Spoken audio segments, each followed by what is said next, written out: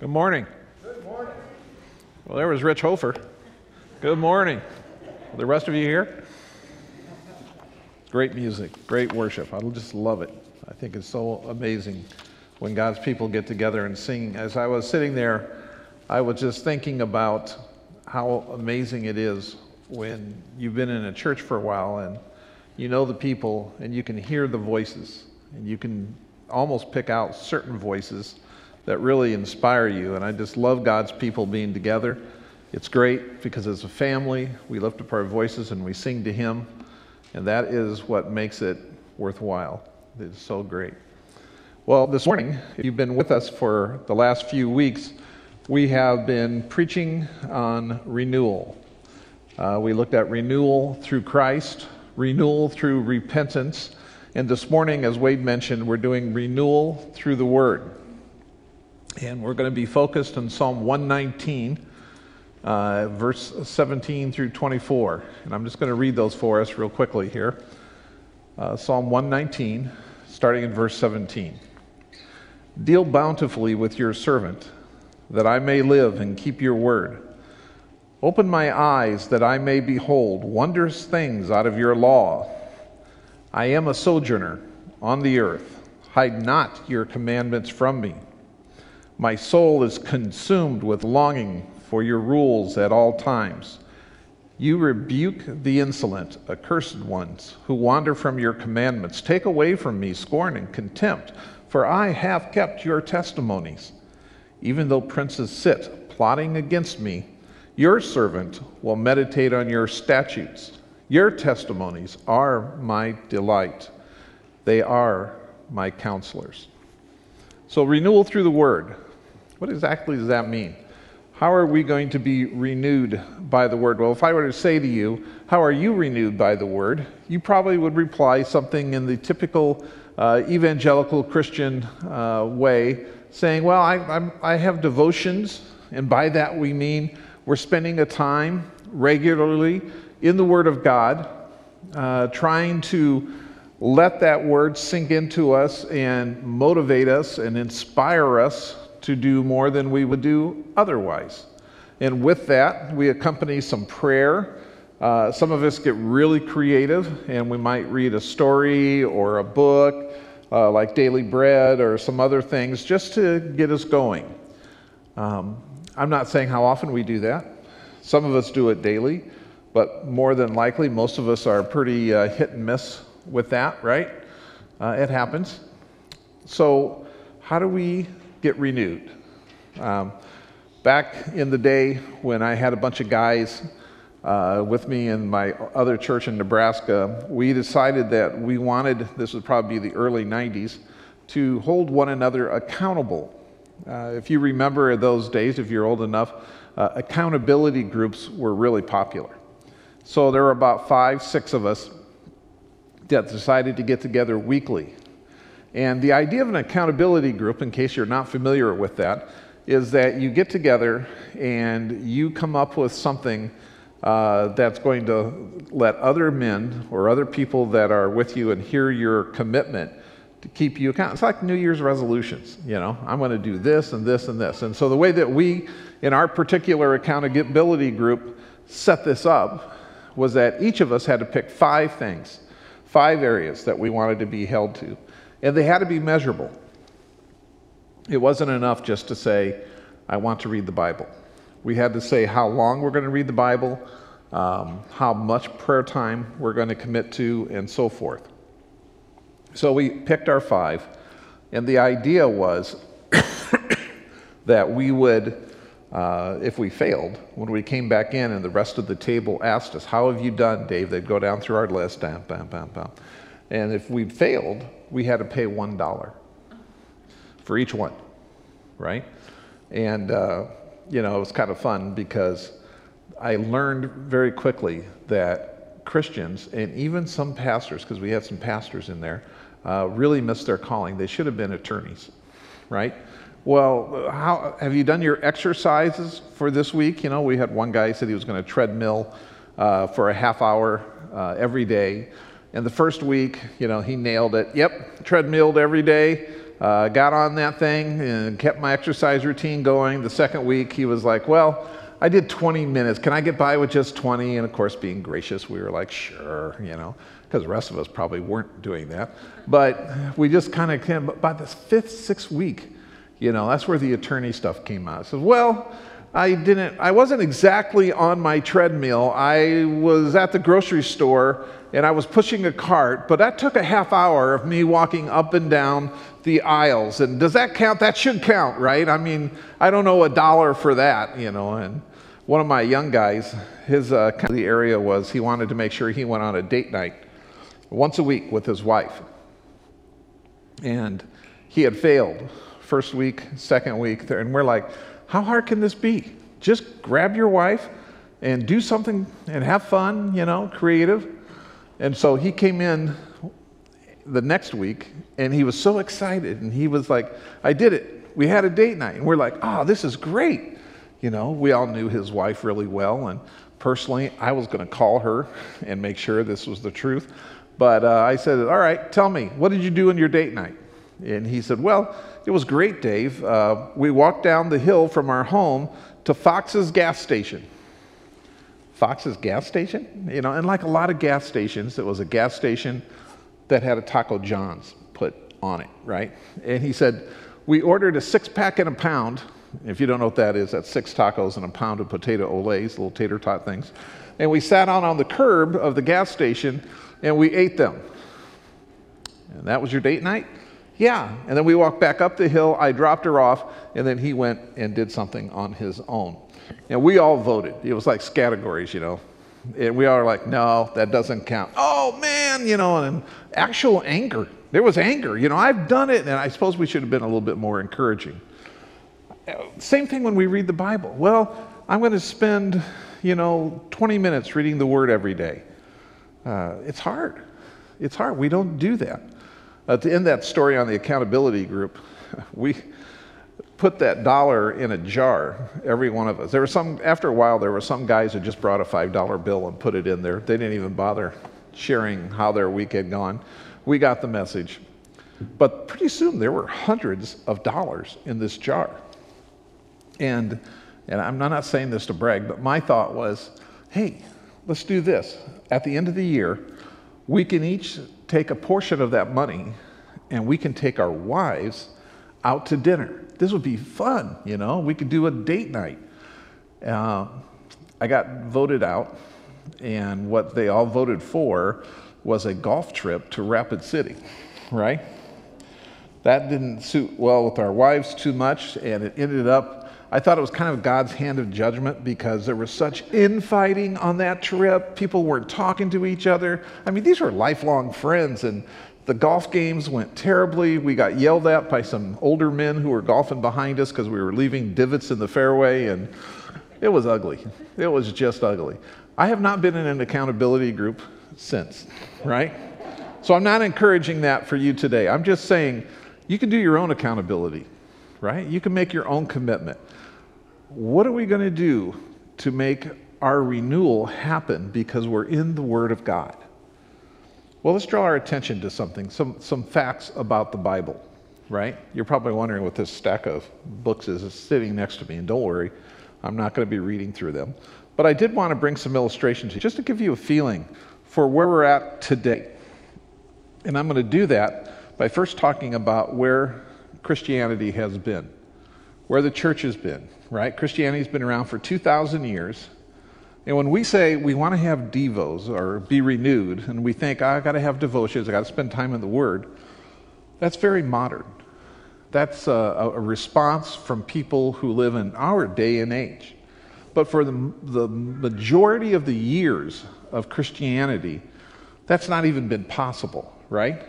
That can't happen because they just didn't have access to the Bible. Now, I brought up here with me this morning a copy of the Greek New Testament. This was the original Bible. This is the way that the apostles wrote it sometime after Christ died, at least within 20 years of the resurrection. One of the books probably appeared, the Gospel of Mark. and so forth. And probably before the close of the first century, all of those books were written and were circulating at different places in the Roman Empire. Wherever the churches were planted, there were sections of the New Testament. It took a while for those scrolls to get compiled into codexes, which are the way we would call a book. And I will say this, as neat as all that is, and it is neat because today we have supercomputers, there's one in Europe that works nonstop, of putting together all the fragments of Greek manuscripts that are still out there. And there are considerable, there are thousands of them. And they have put them together just in the last couple of years so that we have the most accurate Bible that anyone has ever had in human history since that first century, right?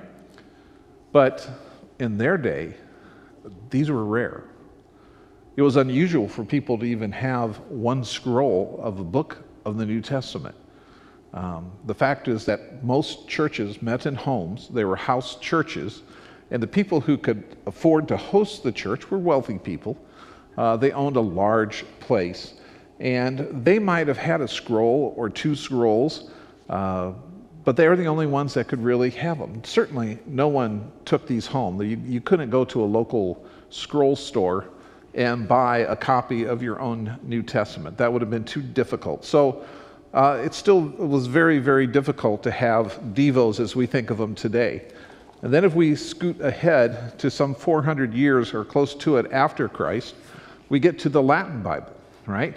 Jerome translates the Greek manuscripts, the New Testament, into Latin, because the truth of it is that as Christianity became sort of the governing belief system, religion of the Roman Empire under Constantine, the western part of that empire spoke Latin. And so they wanted a Latin Bible. So they did that. And we've had this for a lot of years. Jerome did a very good translation, and it's been around. But here's what happened.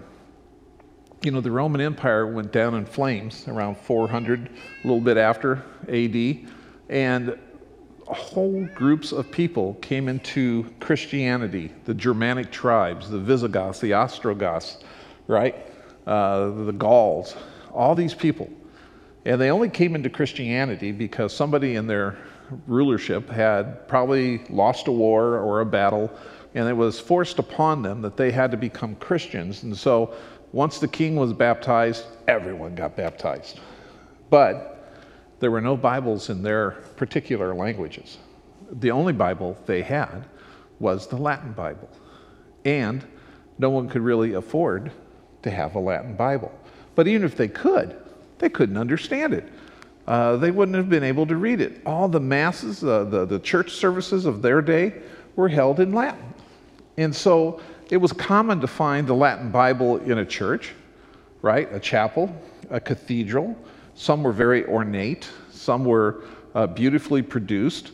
But it wasn't like you could just go into any peasant's home in the Middle Ages and pull a Bible off a shelf and find the Latin Bible, because again, it wouldn't have made any sense to them. They just didn't read it. There's a reason why I believe that in certain historical periods as time went on, that is called the Dark Ages, because people didn't have access to the Word of God, not like we do today. That didn't change until the Reformation, right? 1500. And then our famous little monk, Martin Luther, after he wrote his 99 Theses and he got to work on the book of Romans and translated, and he did us a great service by understanding that justification has to come before sanctification, which kind of flipped the theology of those days on its head. He decided that people deserved to have a Bible written in the vernacular, in their own language. And so he produced his own German Bible, 1534. Amazing. And what was really cool about this is that it coincided, came a little bit after the invention of the printing press. So with all these other Bibles, they had to be hand copied. That's why they were kind of rare, right? But with this one, for the first time, we see the Bibles rolling off the presses. So popular. The German people, the people of the Holy Roman Empire, they love this. Now, this is kind of a, bland edition, but inside is one of the woodcuts, colorful woodcuts that they put with this Bible. And the people, the common people, thought it was amazing. 200,000 Bibles were printed, over 11 different editions came out during this time. But still, the cost was prohibitive for the common German Lutheran to own. Again, it was very rare for people to have a copy for themselves of these Bibles. But if they could, if you were wealthy enough, or your family wanted to pool resources together, you could pick up a copy of the Bible in German. And you say, well, not everybody spoke German. True. But this was an effort to do that. This was a way that Luther saw that he could get the Word of God out. Then there was the Geneva Bible, popping right along, not too far behind it. Geneva Bible is written by English Puritans who had escaped Britain's persecution of Christians under Bloody Mary. They ran to Geneva, Switzerland, which was under the protection of John Calvin, and they put together what would become the most popular Bible of its day. There were other Bibles, by the way. I'm not being exhaustive in my treatment here, but the Geneva Bible was a very direct translation, coming right from the Greek. It was in your face in some ways that it was written. This is a facsimile edition so that you can see how they wrote it. It again also benefited from coming off the printing press. People loved it. It was the most popular Bible on the continent, on the European continent. And it far eclipsed the sales of the Lutheran Bible. In fact, this was the Bible of the Scottish Reformation. At one point, under John Knox, the great Scottish reformer, it became a law that if you could afford it, you had to buy a Geneva Bible. You had to have one. Now, not a lot of people could afford it. More so than at any other time in history, but not everyone had one of those Bibles. And then, I didn't bring it with me, but you're all familiar with the King James in 1611. Again, English Puritans writing this Bible, translating it, dedicating it to good King James, as they would have said. And that became the Bible of the Americas. It traveled across the Atlantic with the Puritans when they settled in Massachusetts Bay Colony, and they spread out through this country. And for the next basically 200 years, people read the King James Bible. That Elizabethan English was the thing that made this country. Now again, did everyone own that Bible? Well, more than others had before them. You had the big family Bibles. And what was so important about those? Well, when you open the flyleaf, if you've seen those, if you're old enough, you know that there was a genealogical record in there, right? Who got married to whom, who was baptized and when, and so forth and so forth. And those Bibles were just passed along. They were your inheritance. But in those days, it would have been very common for a father to open up that big Bible. He didn't carry it around with him by any means. And he would read sections of Scripture to his family out loud, if they were that kind of a family. Little by little, the Bible became democratized, right? It became something very popular and available. We pop ahead to the 1900s. You have the Revised Standard in 1901, the New American Standard in 71, the New International Version in 77, the ESV in 201. You have the Net Bible, the first Bible ever produced to be totally online. You didn't have to buy it. The New English Bible, put together by professors at Dallas Seminary. Today, when we come together as a church or a youth group or a Sunday school, and I say, open up your Bibles to Psalm 119, it is likely that the majority of you will not be flipping pages, right? You're looking at a phone, you're looking at an iPad. If you're at home, you might be on your computer. If you're on the road, you could be listening to Audible and listening to the Word of God. The last statistics I saw was that the average American home has 4.4 printed Bibles. Now think about that for a second. At first, that doesn't sound like overwhelming statistic. But every home in America, what they're doing is taking the total number of Bibles, the population of this country, they're putting them together. 4.4 printed editions. That's not counting all the electronic editions that people invest in. 4.4 printed Bibles. And you would think, wow, this country's not doing bad. We're doing great. How many people have access to this Bible compared to this whole history that I just ran through? Not until the last 75 years has the Bible been so available to God's people. Why doesn't it show more? Why aren't we renewed? Why do we have to be encouraged to be in it if it's so easily accessed? Study that came out about 7 years ago by the American Bible Society and Barna working jointly together says that in this country, one of the most biblically illiterate parts of this country is right here. People who don't know their scriptures, don't own Bibles at all, probably are below that 4.4 printed editions. It's right here. And their media market that they were measuring, it was Cedar Rapids as the hub, Waterloo to the north, Dubuque to the east, and Iowa City to the south. We are not in the Word of God. Our community is not in the Word of God. If you're a faithful believer here today or watching at home, and you say, well, I'm in my Bible, I love my Bible, the odds are is that your neighbors don't. They're not even beginning to access it. And if they try to, the odds are they don't know what they're reading. Right? How's that possible? And for the last 5 years, by the way, Cedar Rapids area, that media market area, which includes us, has consistently been in the bottom 5. Not San Francisco, not Las Vegas, not New York City, but Iowa City, but Cedar Rapids, but Waterloo, but Dubuque. We're not being renewed in the Word. It's a different emphasis, renewal through the Word, than the other renewal topics we've gone through. When I stand up here and preach on renewal through Christ or renewal through repentance, you're taking something that a preacher is saying and you're saying, I want to apply that. But you, as I've just demonstrated, you have a Bible. You don't need me. You don't need anyone to encourage you in that. You have Bibles everywhere. I'm going to suggest this morning, it's that by the very fact that there is so much Scripture available, we take it for granted. Even Christians, we take it for granted. It's going to be here forever. It's not a problem.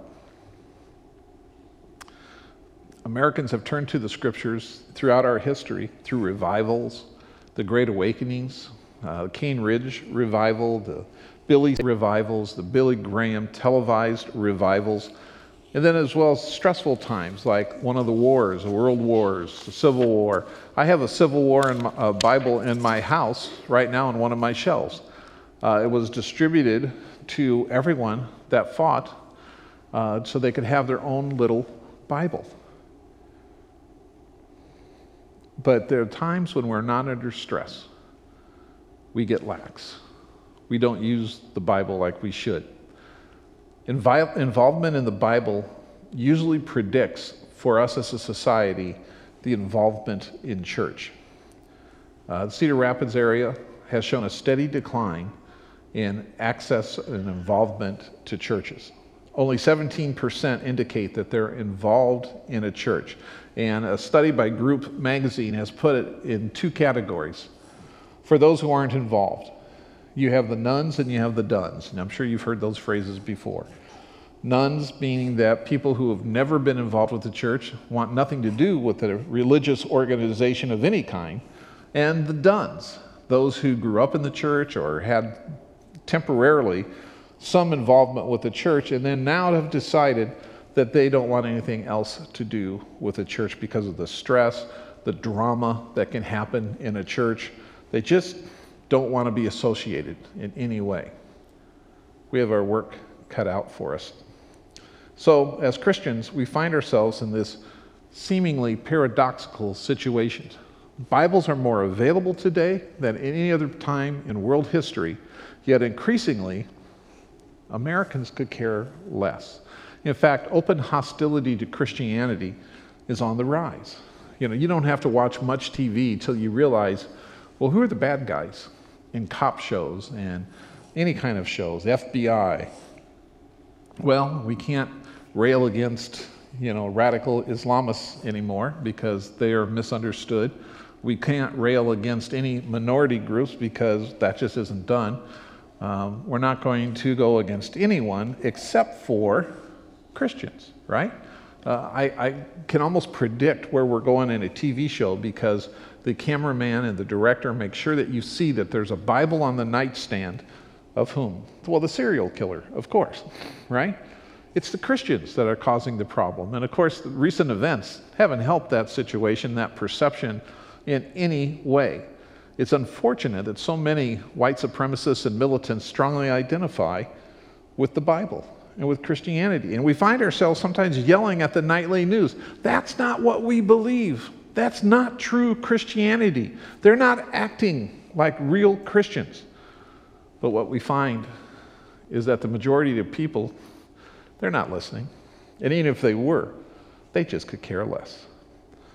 The message of the Bible is becoming obscured by those who claim to write the Word of God. And the only way to combat that is for us as God's people to be experts in the Word of God. And when I say that, I don't mean that you have to become a pastor or a Bible scholar. I just mean that you have to feel comfortable in opening the Word of God. Well, today, as I said, we're in Psalm 119, and let's just turn our attention there again.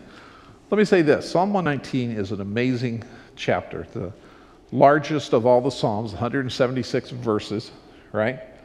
And it's divided, and you probably know this, but I'm going to say it in case you just haven't been in 119 before. It's divided into the 22 letters of the Hebrew alphabet, right? Aleph, Bet, Gimel, Dalet, so forth.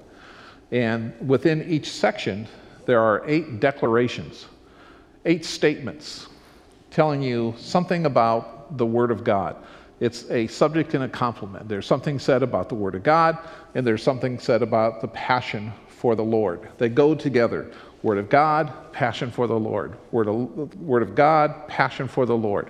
Over and over. 176 verses.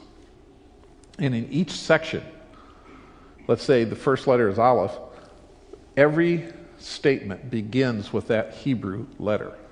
Remember, Psalms were written with the intention of being sung. They're poetry. So as you read through this, you're repeating that same letter for 8 verses at the beginning. In Bet, the second section, you're doing the B sound, the Bet, for the next 8 verses, and so forth as you go through these scriptures. It is so deep. It is so wonderful.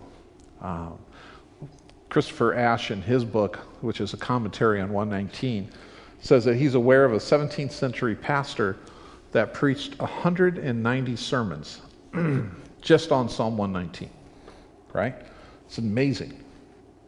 There's so much symmetry and beauty in this passage. I love this chapter. It is so amazing. Coming to Psalm 119 is kind of like being thirsty, and you go to your kitchen faucet to get a glass of water. And when you turn on the handle of the cold water to put your glass under there, suddenly you are just engulfed in a flood of water that's of epic proportion. It is so strong that it just overwhelms you if you really read it, because it is full of power. It's full of passion. It's full of statements of truth. And you wonder how you're going to get back to the faucet, not just to turn the handle off, but to get the water back in there, right? It's impossible. You just have to let it wash over you.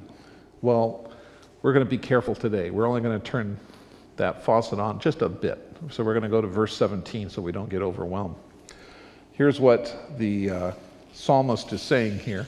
He starts out, and it's really 2 sections. We have 17 through 20, and then 21 through 24.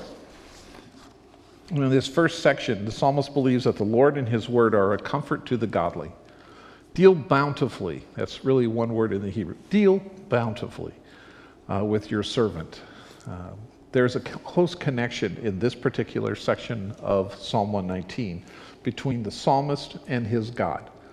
I am passionate about you, Father, but I'm also passionate about your word. So deal well with me. Reward me greatly so that I may live and keep your word. Open my eyes that I may behold all the wondrous things here. This demonstrates a very close relationship between the psalmist and the Lord. Servant is a designation of loyalty and submissiveness. A little bit down in there, the psalmist writes in verse 19, I am a sojourner, I'm a stranger on this earth. That's not an uncommon designation in Scripture. Remember, Abraham, the one who God first called to start his chosen people relationship with the nation of Israel, he was a sojourner. He had moved from one place, and God was bringing him into the promised land, and he lived in tents. He did not build permanent structures. It was part of his testimony. He was just like a classic nomadic Bedouin tribesman. He just lived in a very simple way. And the psalmist is saying the same thing. This world, the way it is right now, this isn't my home. I'm a stranger on this earth. Hide not your commandments from me. He's speaking to the fact that those who don't understand us as Christians, we're alien to them. We have nothing in common with them in a sense. We have to do things that are different. I'm a sojourner. I'm a stranger. I'm just moving on. How different is that than how most of us want to live our lives? We love to put down roots. We love to get involved in our community, and all those things are great. But the idea is that ultimately we have to be mobile. We have to be willing to be moved at the Lord's discretion. Where does He want you to go? What does He want you to be? I am a sojourner. I am a stranger. Lord, help me. I will obey your rules at all time. And then he switches to the second section, and he's going at it against those who don't believe, right? Those who are outside of the Word of God. Verse 21, you rebuke. That word is strong. And by the way, both verse 17 and 21 are imperatives. It's almost a command. Rebuke. It's not saying I'm observing this. It's the fact that you do rebuke the insolent, the accursed ones who wander from your commandments. He doesn't identify whom he is speaking to here, but it's other than the fact that these are people who just have little regard for the Word of God. They wander. They move away from your commandments. The Bible in the Old Testament, understanding its precepts and so forth, is always something that gives stability to a society. And by the way, there's like 8 different words in this passage and throughout Psalm 119 that speak about the Word of God. And they use these words interchangeably. So you have to get used to that. The words like rules, commandments, the word. And there's a couple different words for word. There's word dabar in the Hebrew, word imra in the Hebrew, so forth. And as you read through this, understand this is poetry, so he's going to use words that kind of rhyme and kind of move us along, but they all mean the same thing, whether he's using commandments or scripture or whatever. And they just mean this, that people out there scorn your word, the truth of what you're saying. Take away from me, in verse 22, scorn and contempt, for I have kept your testimonies, even though princes sit plotting against me. In other words, I'm going to have resolve. What does the Word of God do for us? It gives us the ability to handle opposition. It gives us the ability to take a testimony to our society, and when there are those who don't like what we're saying or who try to plot against us because of that, God's Word gives us the constancy, gives us the ability to persevere. That's an amazing thing. Your servant will meditate on your statutes. That's the result. That's what the psalmist is saying. Even though there are these scoffers and these wanderers and these insolent and accursed ones. I will meditate on your statutes. They can do nothing to stop my resolve to being in the Word. What's stopping your resolve to being in the Word? If you were in an accountability group today, and somebody was asking you, are you in the Word of God? And you had to admit, because honestly you're not, well, what would be the thing getting in your way? Is there open hostility to you reading the Bible? Is it costing you financially? Is there some illness? All the things that you do during the day and time doesn't seem to allow? How would you rewrite this psalm? This psalmist is saying, I don't care what comes against me, your servant will meditate on your statute. And notice the verb meditate. It doesn't mean I'm just reading it. He's not just skimming. He is deep diving into the Word. And lastly, your testimonies are my delight. They are my counselors. Again, Hebrew poetry, statement A, statement B, subject, complement. He is saying basically the same thing. It is a pleasure. What a privilege to be in the Word of God. Wow.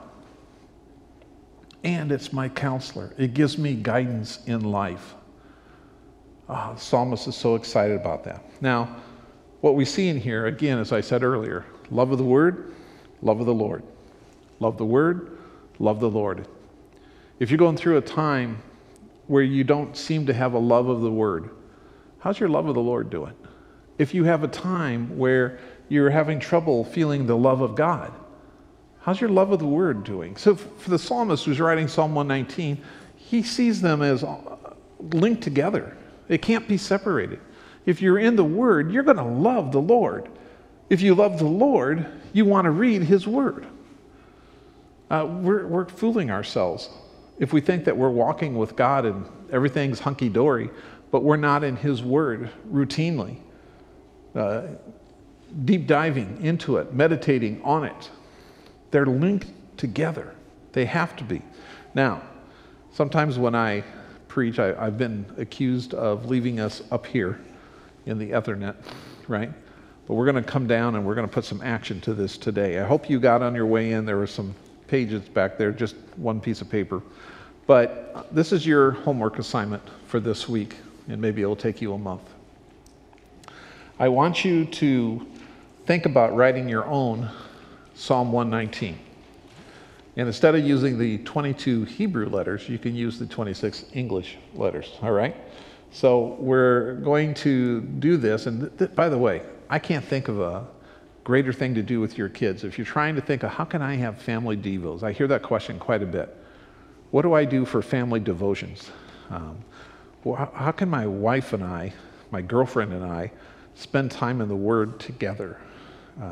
How can my friends and I gather around? Well, do this. Here's a great project, right? Take the letter A. There's 8 statements or declarations that you want to make about God and His Word. Think of it as a subject and a complement. I'm going to state one statement about the Word and then one about the Lord. And I gave you an example. I tooled with this earlier in the week. Nothing great. You probably laugh at it, but nevertheless, I'm putting it out here. So here's what I wrote. 1, amazing, there's my A word, is your word to my heart, O God. It lifts me and raises my spirit to 2, arrest my soul and bind my heart to your commandments so that I will be pure and righteous before my Lord. Anticipate His blessings and abundance as I am fully focused on obeying His precepts. Anxious, verse 4, am I to please and obey my King because His word delights my soul. Allow me to dwell in your house day and night, Father, so that I may hear and study your loving statutes. Verse 6, awake my heart, awake my mind, awake my soul by the reading of your Bible, and I will stir and start my day in obedience to you.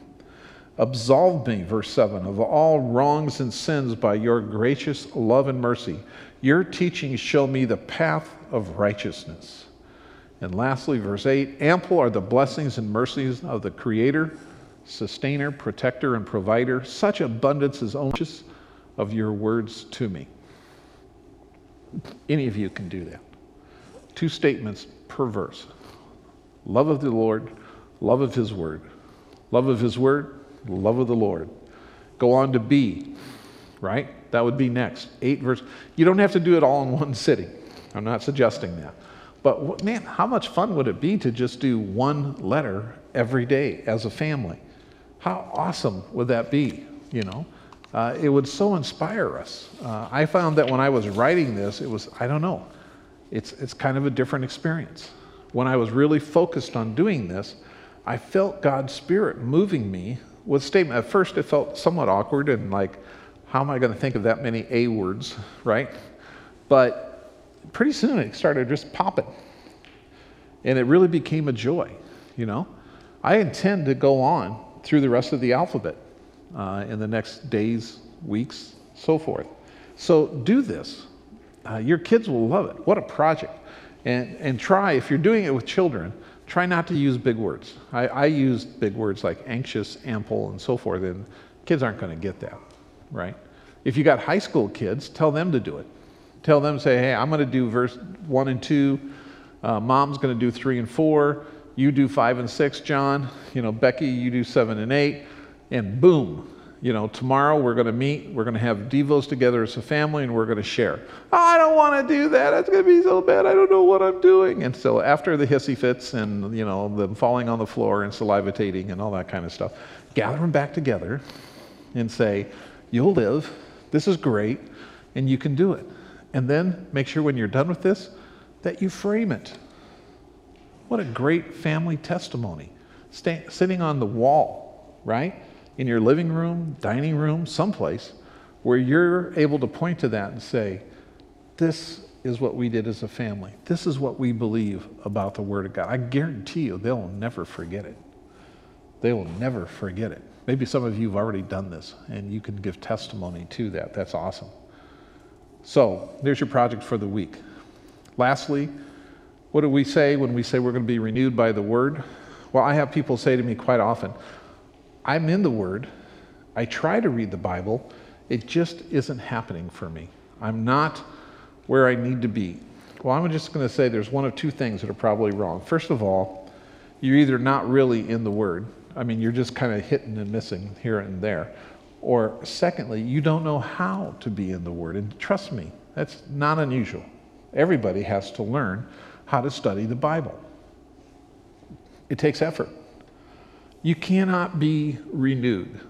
You can't be revived. You cannot be used by God in a special way unless you're in the Word of God, unless His Word is inspiring you, right?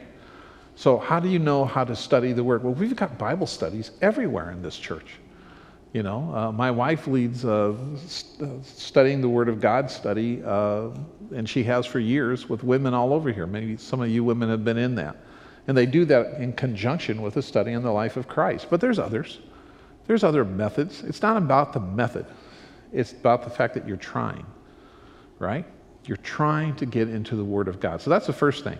You actually have to be in it, and you have to learn how to do it. It doesn't come naturally, all right? I can remember as a new believer being so excited about the Word of God.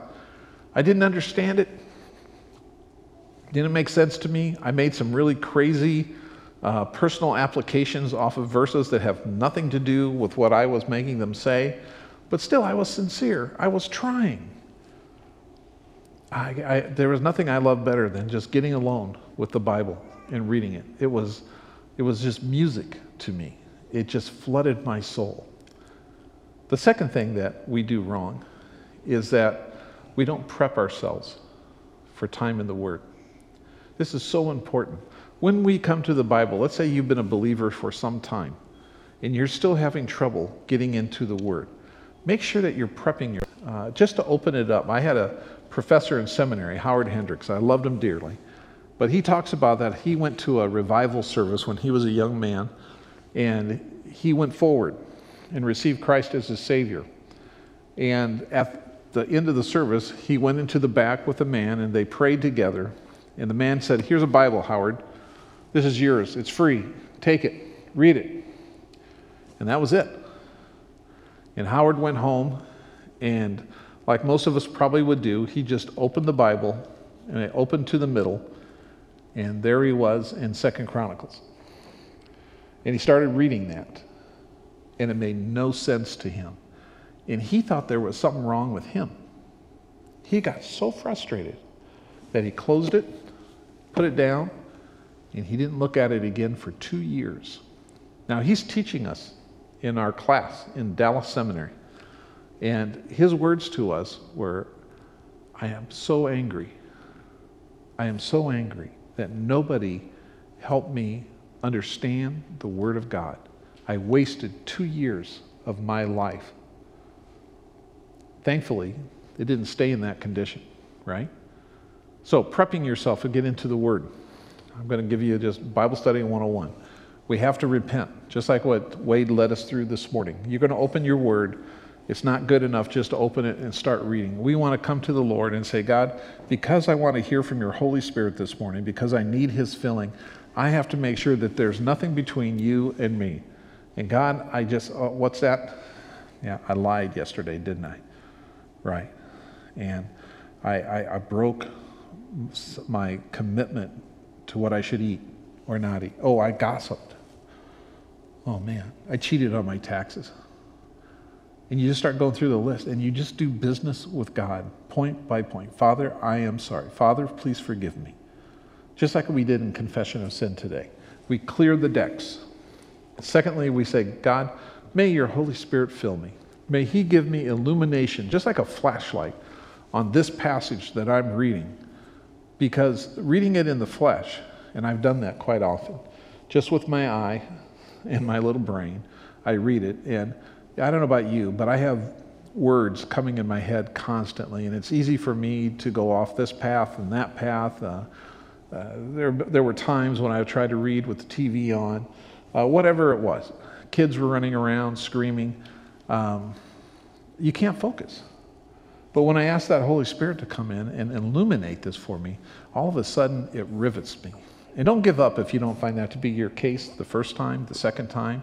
Keep after it. Father, send your Holy Spirit. Through your Holy Spirit, I'm going to read. I'm going to have understanding through your Son. I'm going to act on what I'm reading. And because of that, I know, Father, that at some point in my life, you're going to say, well done. Well done, my servant. You persevered. You showed me that you were committed. And thirdly, I'm just going to suggest this isn't required, but I think it's helpful, is journal. Get yourself a journal and write down whatever it is that God has shown you in your time in the Word. Be renewed. It's one thing to feel like God is telling you something on Tuesday. It's another thing to remember what he told you next Tuesday, right? But if you journal, you'll have it. I tried to journal off and on. I heard someone challenge us with it, just like I am challenging you. And I failed over and over and over. I would journal for a day or two and then drop it.